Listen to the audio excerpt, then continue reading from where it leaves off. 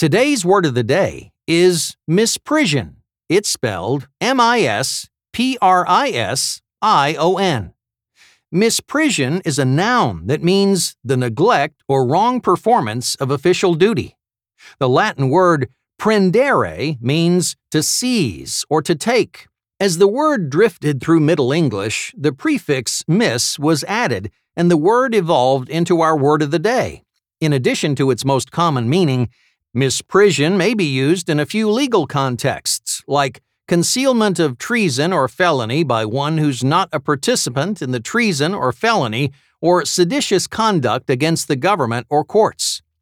When that security guard followed that suspicious man to his car, we may have thought he was helping out, but really he was engaging in an act of misprision. His job was simply to report unusual behavior. Once again, misprision is spelled M-I-S-P-R-I-S-I-O-N.